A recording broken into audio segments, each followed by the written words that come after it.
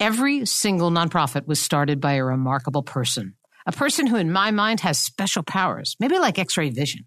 They look at society and how it operates. They see injustice. They see people who need a helping hand. They see gaps in how we care for each other.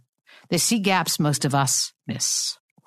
And the second characteristic of these founders makes them uniquely powerful. They can't sit idly by. They are compelled to do something.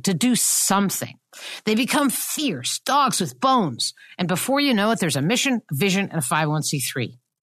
If you ever want to learn about founders, I encourage you to read a copy of a book called One Day All Children, the memoir of Teach for America founder Wendy Kopp. In the early chapters reveal this X-ray vision and this fierce determination. She began her work in 1989. She remained CEO for over 2 decades, and today, 30 years later, she's still on the board. Now, I got to think that was a pretty tricky transition with lots of landmines. But TFA is clearly a very strong organization today and managed through that transition without weakening the organization. Maybe they had outside support, like someone like my guest today, because this is her wheelhouse, preparing founders and the organizations they found for a transition out. So I'm hoping that talking about the Marx Brothers does not date me, and that instead it illustrates that I believe in the classic and the iconic. So here's a famous song Groucho sings that nails the push-pull of the founder. If you want the full experience, the YouTube link is below. But have a listen, and then we'll dig in. Welcome to Nonprofits Are Messy. Not enough money, too many cooks, and abundance of passion. Leading nonprofits isn't easy. Joan Gary, author, blogger, and founder of the Nonprofit Leadership Lab gets it. She is here to help. Rachel serves as practice leader and senior consultant for leadership transition planning and organizational strategy engagements at Marcum, a worldwide accounting and consulting firm with a focus on leadership transitions and search services. Marcum has more than 500 nonprofit leadership search and transition engagements under its belt, and the results speak for itself. More than 90% of CEOs hired through these transitions from Marcum stay in their roles for 3 or more years. Rachel's a senior consultant in their nonprofit practice and specializes in organizations led by founders and long-tenured CEOs. She's a skilled change management consultant for nonprofit organizations and philanthropic institutions. Her entire professional path has been all about leadership development in the sector. She's worked to strengthen back office systems, to help organizations evaluate the effectiveness of their efforts, and she's also developed a national coaching program for leaders of color. Rachel, I'm really glad you're here. Thanks for joining me. Thanks, Joan, for having me. So I just spoke about what makes founders unique and special, at least from my point of view, and you and I have both spoken about how much we admire them. What do you see as special? Do you agree with me? Anything you would add to what makes a founder special on the positive side? Yeah, I agree. I mean, I've devoted my entire career pretty much to either working for or working with founders. And I just think they have incredible instincts. Oftentimes instincts that you can't replicate, incredible passion, commitment for the work. And so I think they're this kind of unique asset that we have in our sector. Do you, I often think that founders get this bad rep. And I believe that founders hear this word founder syndrome a lot and feel that they've been dismissed in some way for what they bring to the table. So talk to me about what people mean when they say founders syndrome. Yeah, I think, founders bring a certain perspective to the organization that sometimes you can't really name. You can't put your finger on. Oftentimes that's a result of the instincts that we just talked about. And sometimes they can't even explain some of the decisions that they make. I think also that coupled with the passion, sometimes the incredible attention to detail, sometimes just their own commitment to their own legacy, tends to give people the perspective that founders are not as open as they would like. But I would say that they're very misunderstood. Yeah, I think they are very misunderstood. One of the questions I get asked a lot and we talk about this, you and I talked about this, that founders and long tenured executive directors have very, very similar characteristics. But let's stay with founders for just a second. I get asked this question. I don't know. Do I have founder syndrome? How do I know I have it? What are the telltale signs? Yeah, so there are a few. I mean, I think there is the inability to share leadership. I think our nonprofits are extremely complex. The external environment that they're working in is extremely complex. And when a leader wants to hold everything so closely or use themselves as that measuring stick for everybody else, that can be a telltale sign. I think when everything is funneled through a leader as well, that can be a sign. So I work with a lot of executives that have 14, 15, 16, 17 direct reports. Because of this need, again, to kind of hold information. And then I think, a lot of it comes to kind of openness and willing to share and open up leadership styles. So that can sometimes be a telltale sign of founder syndrome. Do you see that sometimes a founder gets set in their particular vision, and here they are, these people who have seen this gap and they have established an organization that's actually really poised to change the world, but they themselves end up becoming really change resistant? Yeah, and it's sometimes, of course, we have a situation where there's sometimes that organizations outgrow their founders. Right? Exactly. Yeah, sure. And the skill sets, the founder may not have the skill sets to take the organization where it needs to be. But I also think that, sometimes I work with founders who've been in the role for 30, 40 years. And they've seen a lot, including history repeating itself. Yeah. And sometimes we confuse their inability to go a certain direction. We confuse the fact that they've seen this tide before with their unwillingness to be open-minded. And sometimes it's not that they're unwilling to be open-minded, but they have been in the organization for such a long time. They have incredible instincts. And sometimes they're not wrong, right? And so the trick is to try and kind of find that middle ground. I'm sure that there are founders on this call that are listening on this podcast. They're just saying, "You go, Rachel Gibson. That's true. I have seen it all." And sometimes maybe I'm a little resistant, but most often it's because I've been around the block more than just a few times. Absolutely. Yeah. So, I think that founders struggle with knowing when to go. Yeah. And I know that you do a lot of work that helps founders think that through. And one of the things I've really admired about the work that you do is you work with organizations. It isn't just like, okay, it's time to make a switch. Let's call Rachel Gibson, because it's a long process. And when a founder says, I think it might be time to go, and reaches out to you, how do you help them think that through? Right. So, yeah, I'm working with organizations sometimes 3-4 years before that founder leaves. There's no magic bullet to it. I mean, what I will say in that first conversation is that there needs to be a level of preparing the organization, and what does the organization need to do to be prepared? And then what do you need to do to prepare yourself personally? It's usually easier for them to be able to answer the first question, which is, my organization needs to do this, this, this to be able to thrive under new leadership. It's fuzzier when they're thinking about their own kind of personal needs. So some of the things I've asked is, are you personally fulfilled? Would you, is 80% of their week, are they doing things that truly jazz them, that are truly meaningful in the work?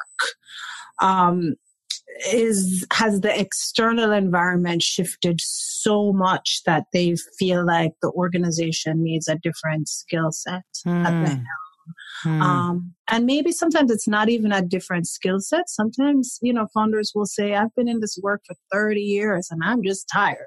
Right. So while I have the skill set, I may just not have the interest or energy to carry things forward.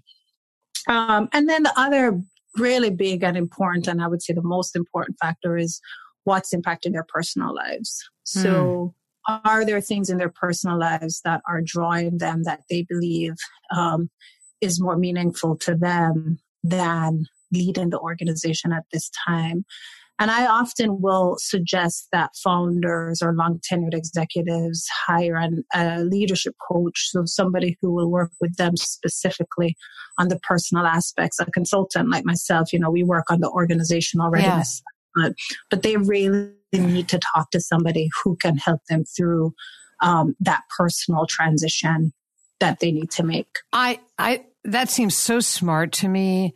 I have worked with so many people who are in their jobs and have no ability to envision what that next thing would be.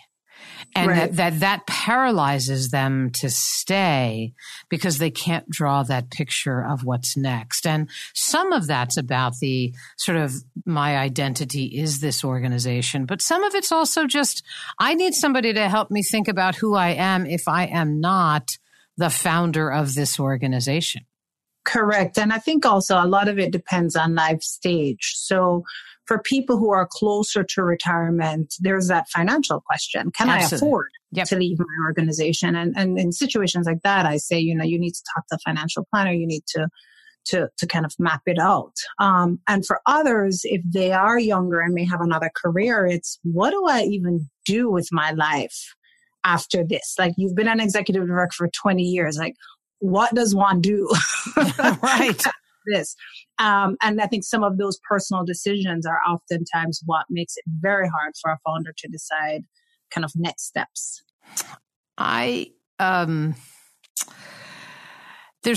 There's another thing that's at play with these two categories of leaders, and that is a sort of this over time you develop this narrative that is honestly reinforced by your board and potentially by your donors and stakeholders and staff, that this organization is you and it'll crumble without you.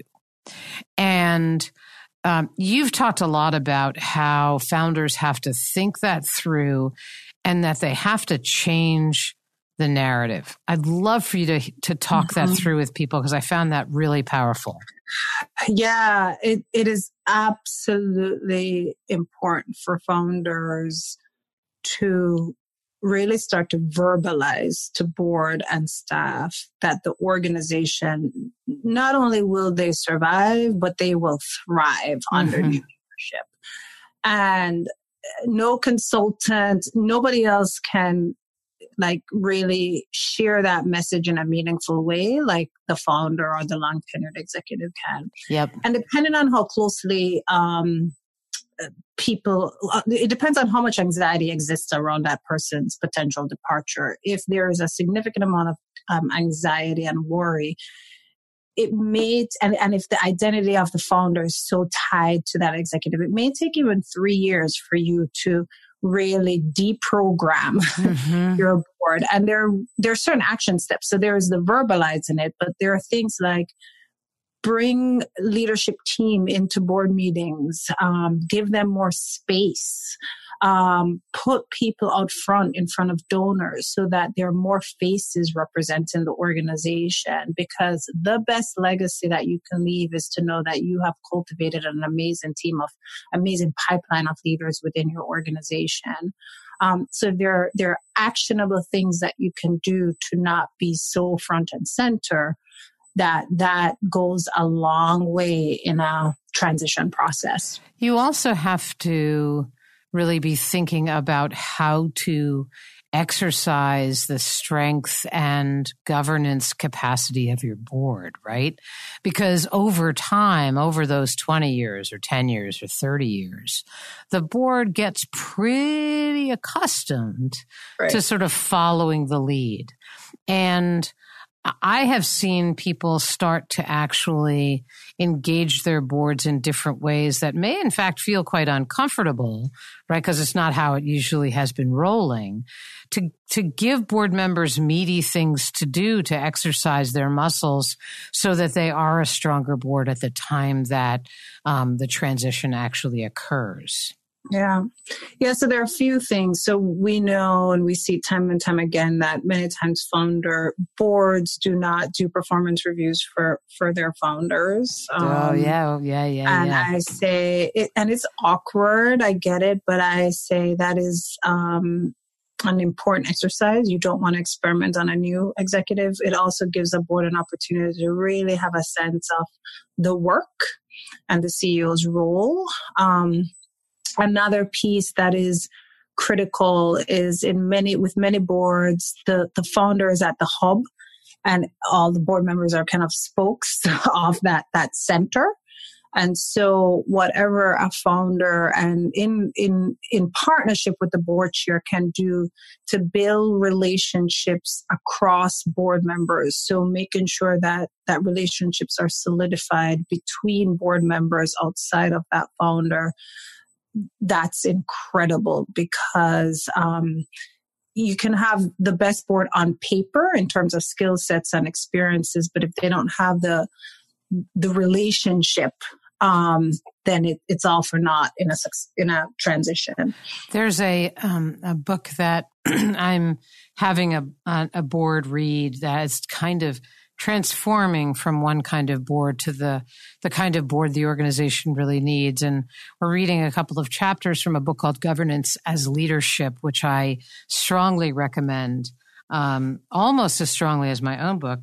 And and it talks about sort of the secret sauce about a high-performing board is about its ability to see itself as a cohesive entity, right? Not as a collection of individuals.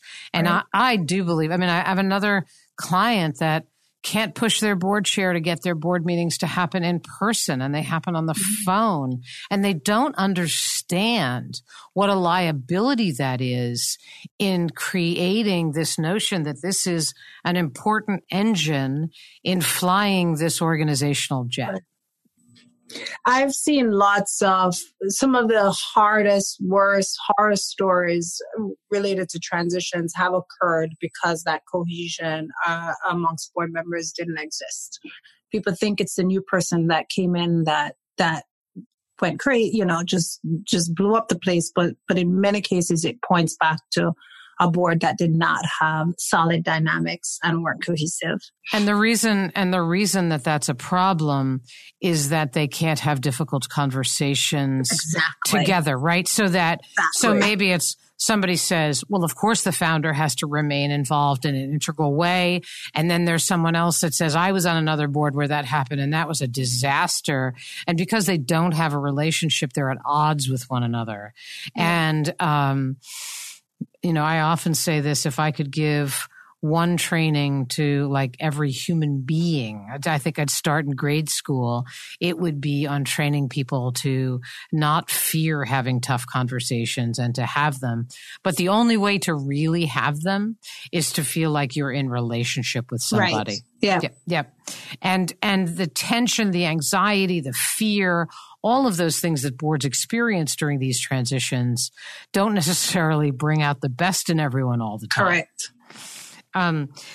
Talk to me about the culture of the organization, right? So there's, with a founder, a long-term tenured executive director, sometimes we develop a bit of a sort of a cultish thing that surrounds this particular person.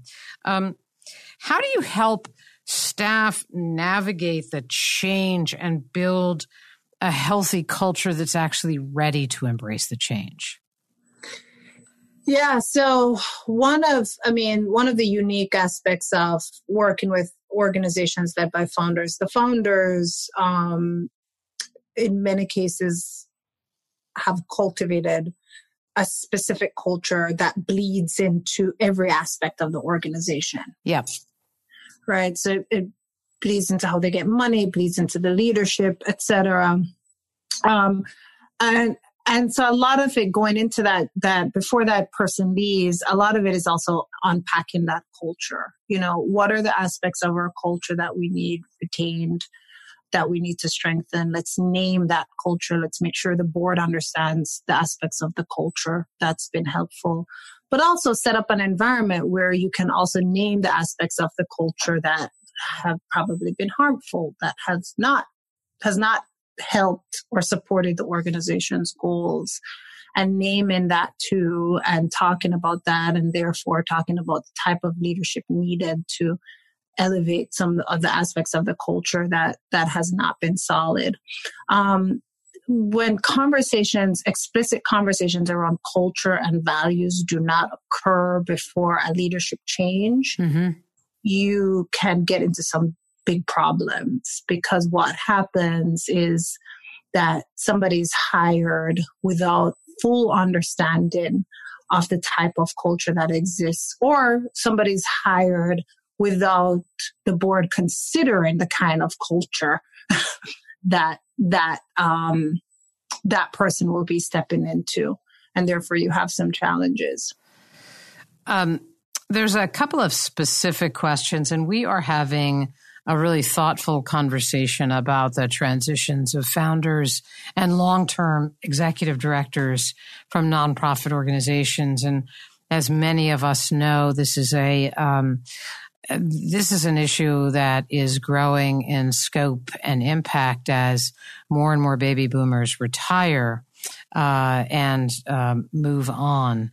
And so doing this well is so hard, and getting it right is so important, that we're lucky that there are people like Rachel Gibson and her firm Markham that does not only just accounting, but also does consulting with a focus on leadership transition and search services. And Rachel is a senior consultant in the nonprofit practice.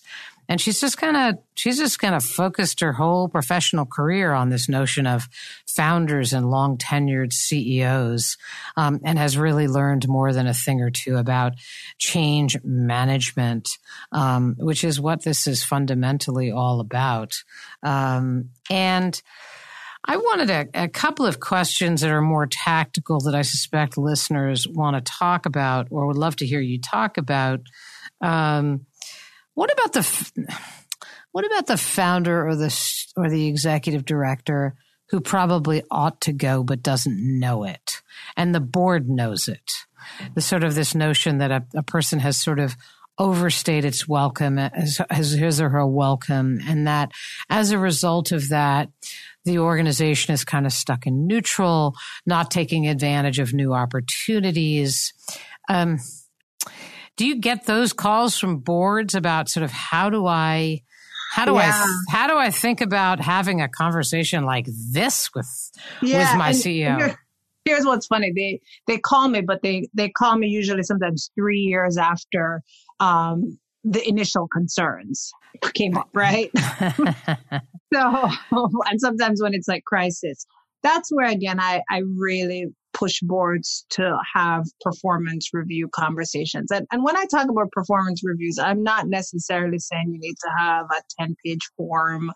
I'm saying dedicated time annually to reaffirm the strategic priorities of the organization and have focused conversations with the executive about how that person is advancing those priorities, and have the person, the CEO, also talk about, be self-reflective and talk about how they view their performance. But it is best to start to have those conversations in a performance conversation rather than get into a place where you're in crisis mode. I think that's absolutely correct. And I believe that listeners are saying, oh, I'm supposed to start this whole thing 3 years out. I'm dealing with a client at the moment.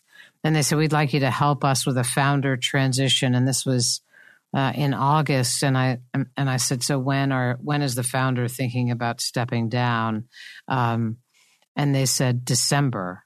And I was like, okay, there's a lot of work to do. There's just a lot of work to do. Like that's not a lot of time.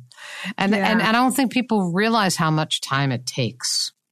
It does. But, and I would say in a situation like that, that's where, hiring a really solid interim could be answer. That absolutely could be the answer. And I want to come back to that, the issue of an interim. Here's a question I get asked a lot. Is there a way to constructively involve the outgoing founder or executive director in the search process in some way? Yeah. So in the search process, there should always be a conversation with the founder about just the state of the organization, the state of the work. So a question I often ask is, if you were going to be sticking around for an additional 3-4 years, what would your priority be? Right? Like what is, and also what is your current pain point? Like what is the thing that's just a pain point? And that helps the board get a sense of some of the kind of current tensions in the work, but also what's on the horizon. And sometimes some of those things in the horizon are even outside of an organization's strategic plan. The other piece around a search process is that the founder or outgoing executive should not serve on a search committee at all. But they should have an opportunity later in the process to meet with the top 2 candidates, not for an interview, but in many cases for that candidate to ask questions, hear about history, do their own due diligence, and also for that founder to learn a little bit more about the candidates and be able to offer up some input to the search committee. And then finally, I would say that founder also plays a pretty important role in onboarding. There are many ways to do onboarding, but that they can play a role in that person's orientation and onboarding to the role. Smart. So I have a million questions, and I think that there's a part 2 that follows this about the new person that arrives in the house. And so I'd very much like to do that. But before you say yes, because I just know you're going to say yes, I bet there are listeners who are saying, okay, wow. Okay, so I'm supposed to hire somebody 3 years before somebody leaves. That sounds like it costs a lot of money. Are there lower cost ways to do this? Is there sort of a do-it-yourself way? Like, how do we make this kind of transition service accessible? And is that something that you all at Marcum do? Because I would be foolish not to be peddling your wares, given how gifted you are in this particular field. So there are different ways. I think every organization, regardless of the size, may be going through some level of capacity building now, right? It could be they're working with a strategic planning consultant, a governance consultant, a finance person.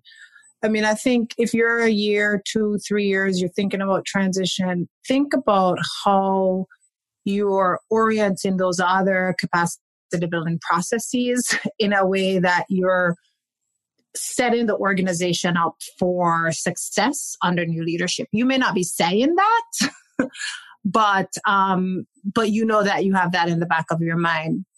Another piece is if you are leaving within the next, say, year and you do value some external support, there are ways that in our practice we do search supports contracts for smaller organizations where Nice. We may not do the full shebang, but we are there with you step by step and provide consulting to the team and it's like a train the trainer type approach. Oh, that's smart.